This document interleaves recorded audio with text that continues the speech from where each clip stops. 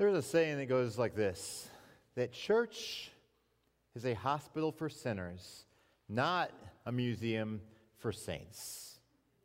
Church is a hospital for sinners, not a museum for saints. So what this highlights is that when we come to church, it should not be a place where we're just trying to make ourselves look as good as we possibly can, or that we look down on people who obviously don't have it together as well as we do.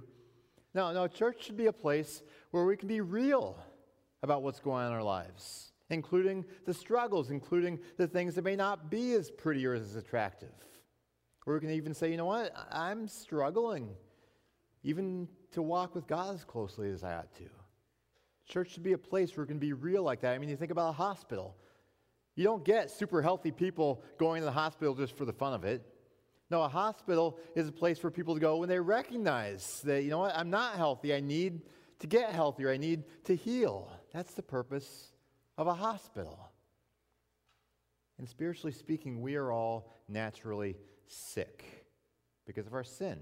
God is holy, as we just sang, but we are not. And that sin separates us from God. It creates all kinds of problems in our lives and the lives of those around us. And so when we look at church as a hospital for sinners, we need to recognize it's not merely a social club, even though it is kind of nice to have the relationships, but it's not just a social club. And it's not just a place to get your weekly dose of encouragement, even though hopefully involvement here is encouraging. It's more than that. Church, biblically speaking, is to be a gathering of people who are committed to each other and committed to God, so that together we can experience the transforming grace of Christ in fresh ways that helps heal us and make us more like Christ.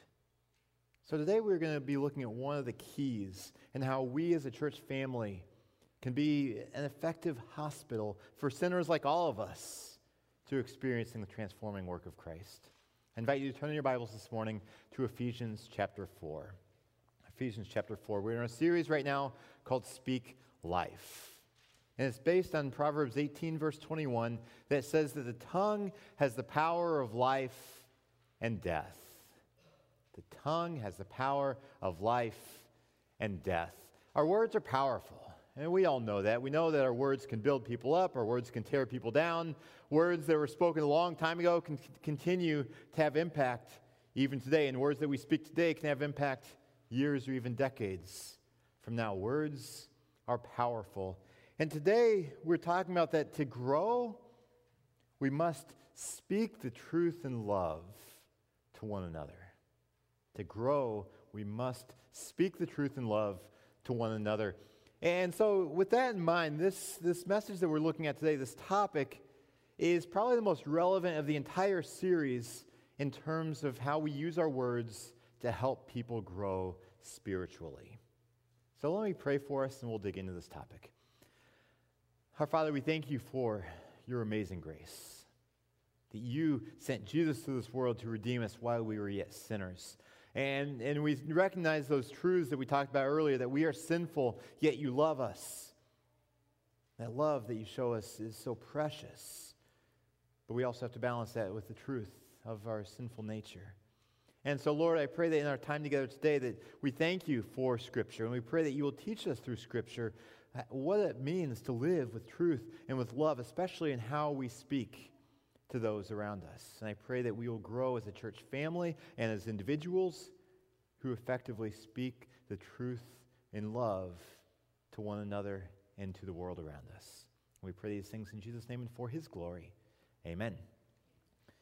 So we're looking at Ephesians chapter 4. Ephesians 4 contains really a beautiful passage about the way that God designs church to function. Again, church not being an institution, not being a building, not being a service, but church being a people committed to one another and to God. And he's talking about the church growing in maturity and helping people there grow in spiritual maturity as well. And he talks about when we grow in that maturity, no longer will we be like infants, tossed back and forth like waves on a sea, tossed back and forth by the wind. He says, picking up in verse 15, instead, speaking the truth in love, we will grow to become in every respect the mature body of him who is the head, that is Christ. From him the whole body, joined and held together by every supporting ligament, grows and builds itself up in love as each part does its work. So in verse 15, you saw this phrase of speaking the truth in love. Let me read that verse from a different translation, from New Living Translation, because it's a little bit smoother in terms of the understanding of it. It says, "Instead, we will speak the truth in love, growing in every way more and more like Christ, who is the head of his body, the church." So this verse points to this beautiful ultimate goal of what our lives should be and what church should be about, that the goal is growing to be like Christ. Like Christ in our character, like Christ in our motives, like Christ in our mission in the world, the mission of redemption, growing to be like Christ. And this passage says that there is something that we need to be doing if we want to grow like Christ. And what we need to be doing, according to this passage, is speaking the truth in love to one another. This is a primary means of helping each other grow to be like Christ, is to speak the truth in love to one another.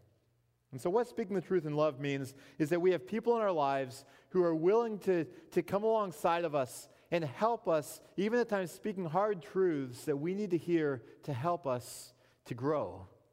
And we all need this because we all have blind spots. We all have weaknesses that we may not see in ourselves because we have sin in our lives that skews our perspective on what's important and what we value. If we have pride in our lives, our pride can blind us from our own shortcomings. We have a tendency as humans to give ourselves the benefit of the doubt, and so we need people to come alongside of us who can point out things that we may not recognize, or even to point out things that we may not even know that's an issue. Even biblically speaking, they might be able to say, "Hey, how's this that you're doing or saying line up with what's in Scripture?" I think of how back when I was a junior in college, I'd been a follower of Christ for only about 6 months at that point. I was growing a lot, but there was a lot I didn't yet know. And I was meeting weekly with a fellow student. He was about the same age as me, but he was much further along spiritually, and he was essentially discipling me. He was helping me grow as a follower of Christ. And so every week, we'd have certain topics that he would lead a discussion on to help me to grow.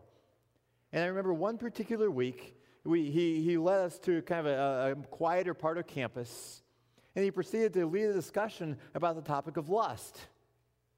For me, this is a topic that I'd never really thought about before in this light. And as we talked about the various angles of lust, I began to realize, hey, there are some things that need to change in my life. And so in the coming weeks and months, he began just holding me accountable for that. But what he was doing was speaking the truth in love and helping open my eyes to realities that I needed to change in my life, but then also giving the grace, the encouragement, the accountability to help me really follow through on that. Speaking the truth in love to help me grow. And we all need this in our lives. Paul is saying basically here, we need to be willing to speak hard truth at times, but definitely do it in the spirit of love. I mean, this is such an important aspect of speaking life. As I said, this is the aspect of speaking life out of this entire series. This may be the message and the topic that's most relevant for actual spiritual growth, because it's coming alongside of one another and helping each other grow closer to Christ. So it's very important in terms of speaking life, but there are so many ways that speaking the truth in love can go wrong. So let's dig a little bit deeper into this. I want to turn our attention to Colossians chapter 3. If you're following along in your Bibles, just flip a few pages to the right to Colossians chapter 3. It's a very similar passage, again, talking about the church and how the church can accomplish the will of God. Colossians chapter 3, verse 16, Paul writes, "Let the message of Christ dwell among you richly as you teach and admonish one another." So let the message of Christ dwell among you richly as you teach and admonish one another with all wisdom. And so the idea of teaching and admonishing is the idea of speaking truth. Teaching is pretty obvious. You're instructing people on things. But the admonishing that's a word that we don't use as much in today's culture. But admonishing is just warning someone. It might be rebuking someone. It might be just this correcting someone, or just kind of helping direct the path that someone's going on. And so that's the idea of speaking the truth, but doing so in love. And here in this passage, there are several criteria that Paul gives us that can help us understand how to speak the truth in love. One of the things, if we want to speak the truth in love, is that we need to be filled with God's Word.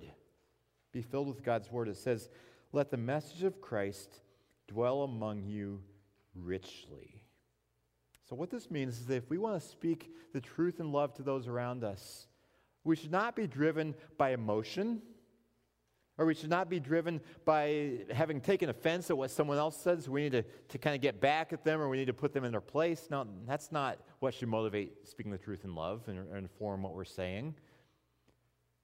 We should not be speaking the truth in love just based on some legalistic rules that we have, or some hobby horse that or platform that we like to get up on and preach on these certain topics all the time and hold others to that same standard that may or may not be biblical. No, we need to come back to Scripture and let ourselves be immersed in what the Bible's teaching is, and use that as the basis for the truth that we are speaking to one another in love.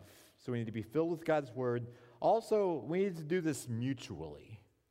Speak the truth in love mutually. That's why it says, as you teach and admonish one another with all wisdom. It's one another. It's not just one person, for instance, a pastor or a priest or some long-term Bible study leader who's in some place of spiritual superiority, who is just speaking truth and love to everyone else. No, it's everyone to be doing it with one another. And it's not to be done with a pharisaical attitude of, hey, I can speak truth to you, but don't you dare speak truth back to me. No, it's not that way. It's to be done mutually with one another. Paul's saying that if you are a part of a church, this is something that you are to be doing with other people, and that you are willing to open yourself up to allow others to speak truth and love back to you, because this is a part of iron sharpening iron, of helping us all grow as followers of Christ. And Paul also says we need to do it wisely. He says, "Let the message of Christ dwell among you richly as you teach and admonish one another with all wisdom." So what that means is that in speaking the truth in love, it's not to be done impulsively or recklessly, but to be done thoughtfully and intentionally, where we're applying wisdom and care in what we're saying and why we are saying it. And I think we have a tendency, when we're thinking about speaking truth, we're doing it out of anger or out of irritation or bitterness. You know, we're really upset with someone, so we need to go put them in their place. That's not what Paul is talking about when he's talking about speaking the truth in love. The Bible is very clear that when we speak the truth in love, it's to be done with love as the motivating factor. And when we do that, then we will be speaking words of life. If the motivation is something else, whether it's bitterness or anger or irritation or grudge, if we're speaking the truth in those contexts, odds are good it's going to come across not as words of life, but as words of death. So we are to speak the truth in love. And I think it's helpful to clarify, what is love? I mean, it's kind of a deep question when you really think about it, but we have to understand, what is love if we want to know what it means to speak the truth in love. And when our culture interprets love, frequently our culture views love from the emotional side. Of, you know what, love is this passion that you have for someone else that makes you swim through any sea or climb any mountain just to be with that special someone. You know what, that is kind of an angle on love. Of you know what, the butterflies you get when you're around them, and just that joy and how they're everything to you. That can be an angle of love. But biblically, love is so much more than just that emotion. Biblically, love is a choice to will the good of another. When you love someone, you want to do whatever it takes to help them experience the greatest possible good that God has for them. And so in this context of understanding love in that way, we have to understand that sometimes the most loving thing we can do for someone is to speak the truth to them, even if it might hurt a bit. Because if you see someone going in a direction that is unhealthy, that's going to lead to a destruction or hurt them or hurt others, is it loving just to let them keep going in that direction? No. The loving thing to do is to come alongside of them and speak the truth in love. Say, you know what? I've been there before. I've experienced that and the pain that goes along with the path you're heading down. let's come back from that direction. Let's come back to a healthier direction. Speaking the truth in love is something that we need to do if we really want to be a blessing and speak life to those around us. But we have to understand that it still might hurt at times. I mean, you think about a lot of the procedures and activities that take place when you're healing, like if you go into a hospital or a clinic, sometimes procedures that make us healthy do hurt some in the process. I'll say I'm thankful for anesthesia. That, some of the most potentially painful procedures, you don't actually feel the pain because you're not consciously there. But there are a lot of other things where you do feel the pain. I think of a few years ago, I had a bike accident. I've had a few of them through the years, but this is one of the smaller ones. But still, my knee had a lot of road rash on it. It was pretty swollen, just a lot of blood and messiness in there. And so I went to the walk-in clinic and it got x-rayed and stuff. But before that, it had to be fully cleaned out. And so the nurse is sitting there just kind of cleaning it out, and it hurt. I mean, you probably know what that's like. It hurts, but that's a necessary part of the process of healing. It's the same thing of helping people grow spiritually, that sometimes, it hurts a little bit. It's not comfortable to come face to face with our weaknesses or our sin. But that's necessary for healing. That's necessary if we want Freedom's Church to be a hospital for sinners to heal. God's design for our growth is that we will be ministering to one another, speaking the truth in love, helping one another to grow. That's why Paul said, "Let the message of Christ dwell among you richly as you teach and admonish one another with all wisdom." And back in Ephesians chapter 4, we speak the truth in love, growing in every way more and more like Christ, who is the head of his body, the church. So we are called to speak the truth in love. Now, for some people, speaking truth comes very, very naturally. For others, not so much. I think it's helpful to look at this idea of a grace-truth spectrum, where you have grace on one end of the spectrum, truth on the other end, because most people aren't naturally balanced when it comes to being either gracious or truthful. Most people naturally are kind of one side or the other, depending on their upbringing or depending on their personality or other experiences in life. Some people are grace people. Grace people are generally pretty easy to be around. They're easygoing. They're generally pretty friendly and gracious. They tend to see things more in shades of gray rather than black and white. They're pretty quick to forgive and give the benefit of the doubt. They're nice people to be around. On the other side, truthful people can still be nice to be around, but they generally see things a little bit more black and white.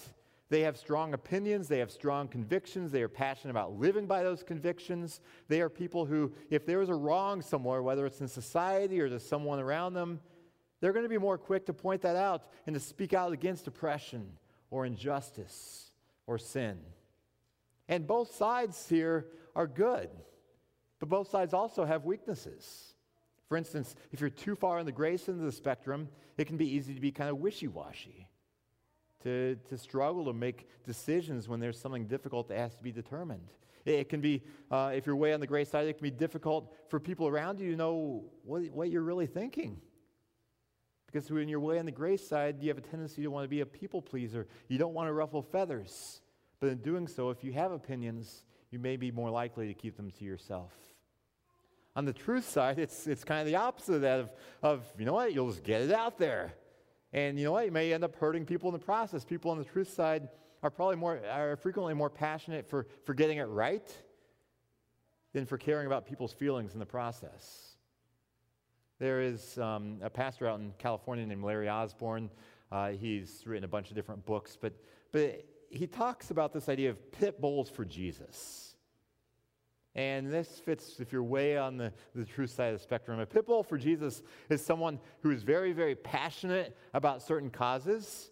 And it's a great person on one hand to have on your side if you guys are passionate for the same causes or the same theology or the same types of ministry in church or something like that. They're very, very passionate about it. They're courageous. They have convictions. They're living by those convictions. The problem is, if you have someone who's kind of that pit bull for Jesus, they're way on the truth side, what do pit bulls do? It's not uncommon for pit bulls to turn around and bite you and to bite hard. And that's what happens when you have someone way on the truth side of the spectrum, that they care more about their perception of the truth than they do about the people around them. And so what happens if you're around someone who is a pit bull for Jesus, don't be surprised. Even if you guys are aligned right now, don't be surprised if at some point in the future opinions diverge and they turn around and bite hard. That's what happens if you're really, really far on the truth end of the spectrum without balancing it with the grace. Now the call is to have both truth and grace, truth and love. And Jesus was someone who perfectly modeled both grace and truth. In fact, in John chapter 1, verse 14, it says that the Word became flesh, and that's speaking of Jesus, and made his dwelling among us. We have seen his glory, the glory of the one and only Son who came from the Father, full of grace and truth. Jesus was not just like 50% grace and 50% truth. It wasn't like he just had a nice balance there. He was full, 100% grace, 100% truth. He lived them out in every aspect of his life and ministry so beautifully. I mean, I think about the scenario in John chapter 8 of this woman who had been caught in the act of adultery, and the Jewish leaders wanted to stone her to death, and they were trying to kind of catch or trap Jesus in the process. And Jesus speaks, first of all, basically to those leaders, gets all of them going away in shame. But then for this woman, at one point, at the end of the scenario, it's only Jesus and the woman standing there. Remember, she's been caught in something incredibly shameful. But it says, Jesus said to her, "Woman, where are they? Has no one condemned you?" "No one, sir," she said. "Then neither do I condemn you," Jesus declared. "Go now and leave your life of sin." So what this is a picture of Jesus embodying pure grace and pure truth simultaneously. The grace is the part that says, who condemns you? I don't condemn you. Go now. You are free to go. That's grace. But the truth says, go and sin no more. Leave your life of sin. It's grace and truth. And we need that grace and truth to be truly transformative in the lives of others and in our own life as well. So that's why we are called to speak the truth in love. Now, Jesus, it had to be nice being perfect, because he could have that perfect balance all the time. We struggle to keep that balance. Like I said earlier, most of us tend naturally to either the grace side or the truth side. I know for me, I am naturally way on that grace end of the spectrum.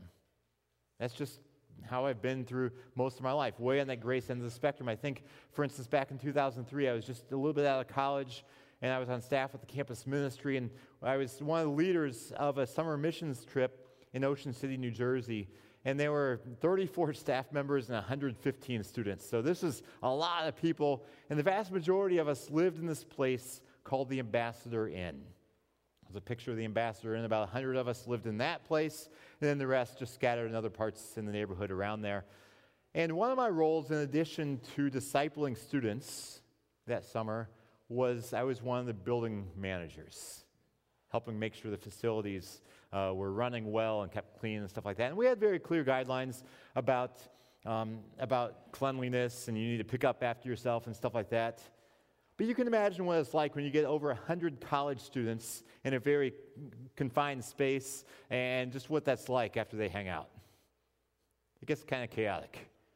And in fact, the common areas of the house, even though we had guidelines like, clean up after yourself, don't leave food out, stuff like that, the place was becoming a bit of a pigsty.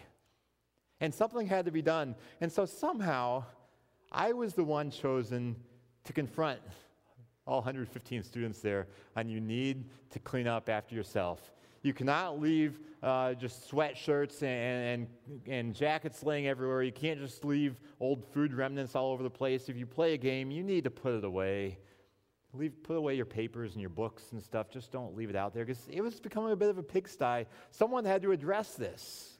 We needed more than just the guidelines on the wall. Someone had to address it. And so somehow I was that guy who got to address this with all those people. And so I thought for a while, and I carefully planned what I was going to say, and I got up there. We met several nights a week as a large group, and I got up there, and I said what I had planned to say, afterwards, one of my friends, who was one of the other staff members on that missions trip, he said, "Brandon, there is not a mean bone in your body."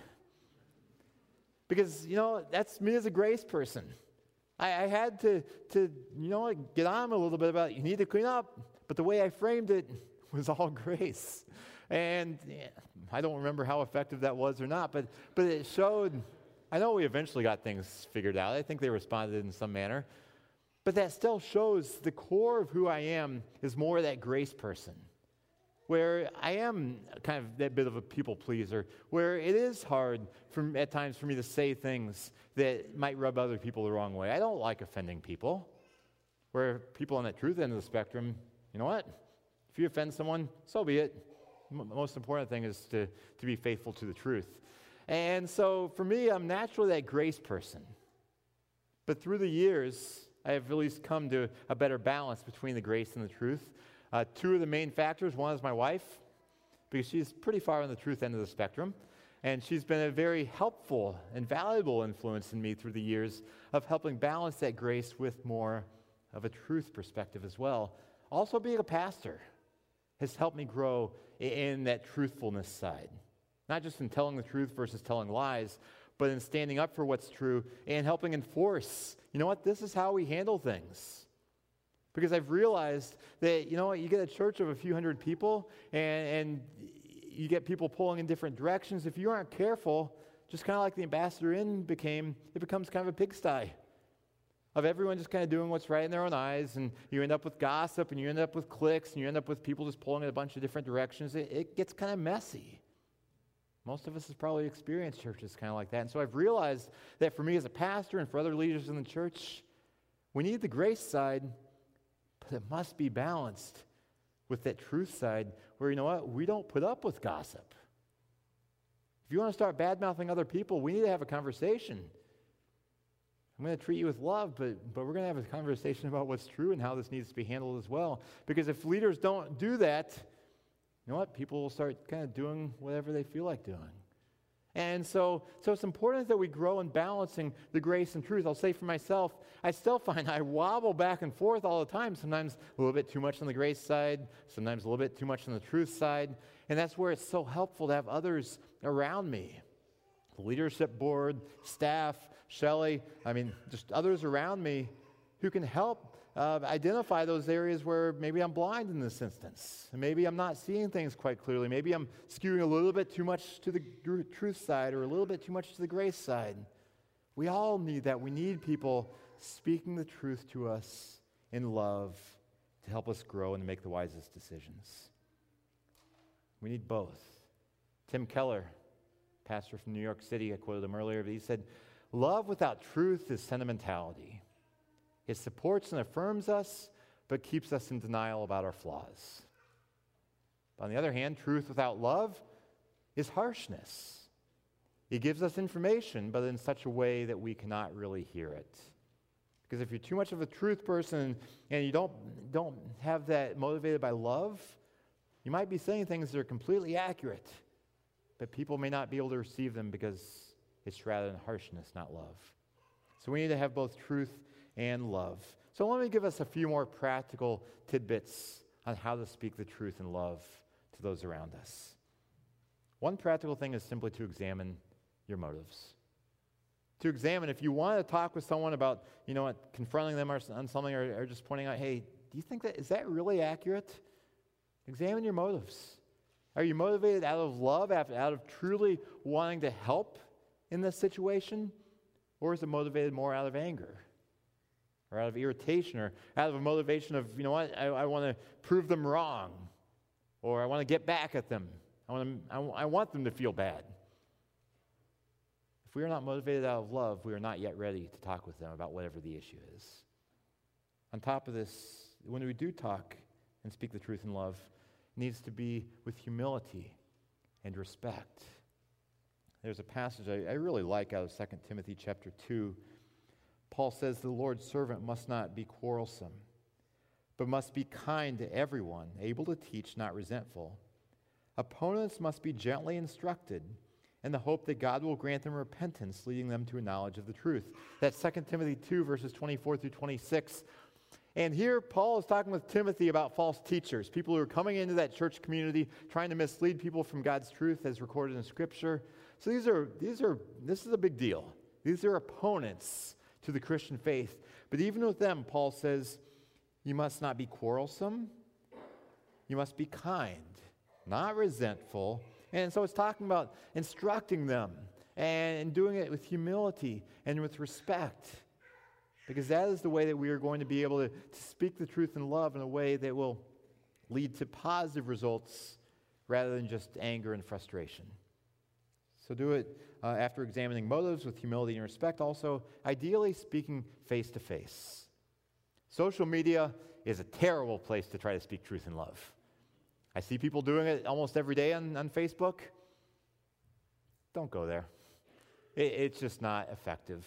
The best way is face to face. I mean, email, better than social media. Phone, a little bit better. Ideally, though, it would be face to face. And ideally, it takes place in the context of an ongoing relationship. So ideally, focus on speaking truth in love in relationships that are already established, that already have trust and camaraderie there.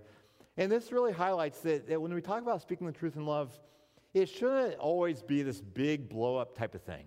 It shouldn't be this big affair where you have to gear up for weeks for what you're going to say and how you're going to say it. It should just be a part of daily life. Just you know what, minor course corrections. You're in a conversation with someone, maybe in a Bible study or in fellowship hall after the service or over the phone or at a coffee shop or at home. It's just in the course of daily conversations that you're speaking the truth in love. That, you know what, if someone says something that seems a little bit off or you're unsure of or you see something that kind of rubs you the wrong way or you're like, how's this really fit in with what God teaches? That just in the moment, graciously, kindly, with love, you point out, you know what, is that really the way it is? Or what about this over here?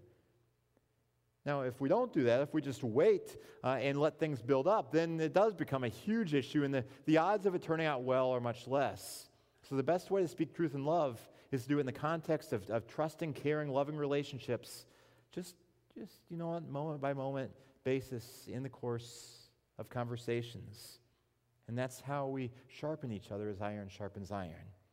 And finally, another strategy for speaking the truth in love is just modeling the gospel's grace and truth. Modeling Jesus and what he did. If he did not undermine truth,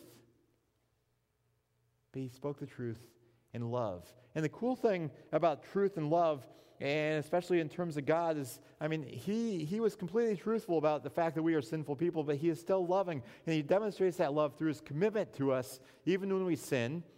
But when we see God's love and commitment to us, it should lead us to repentance, which is an acknowledgement of the truth.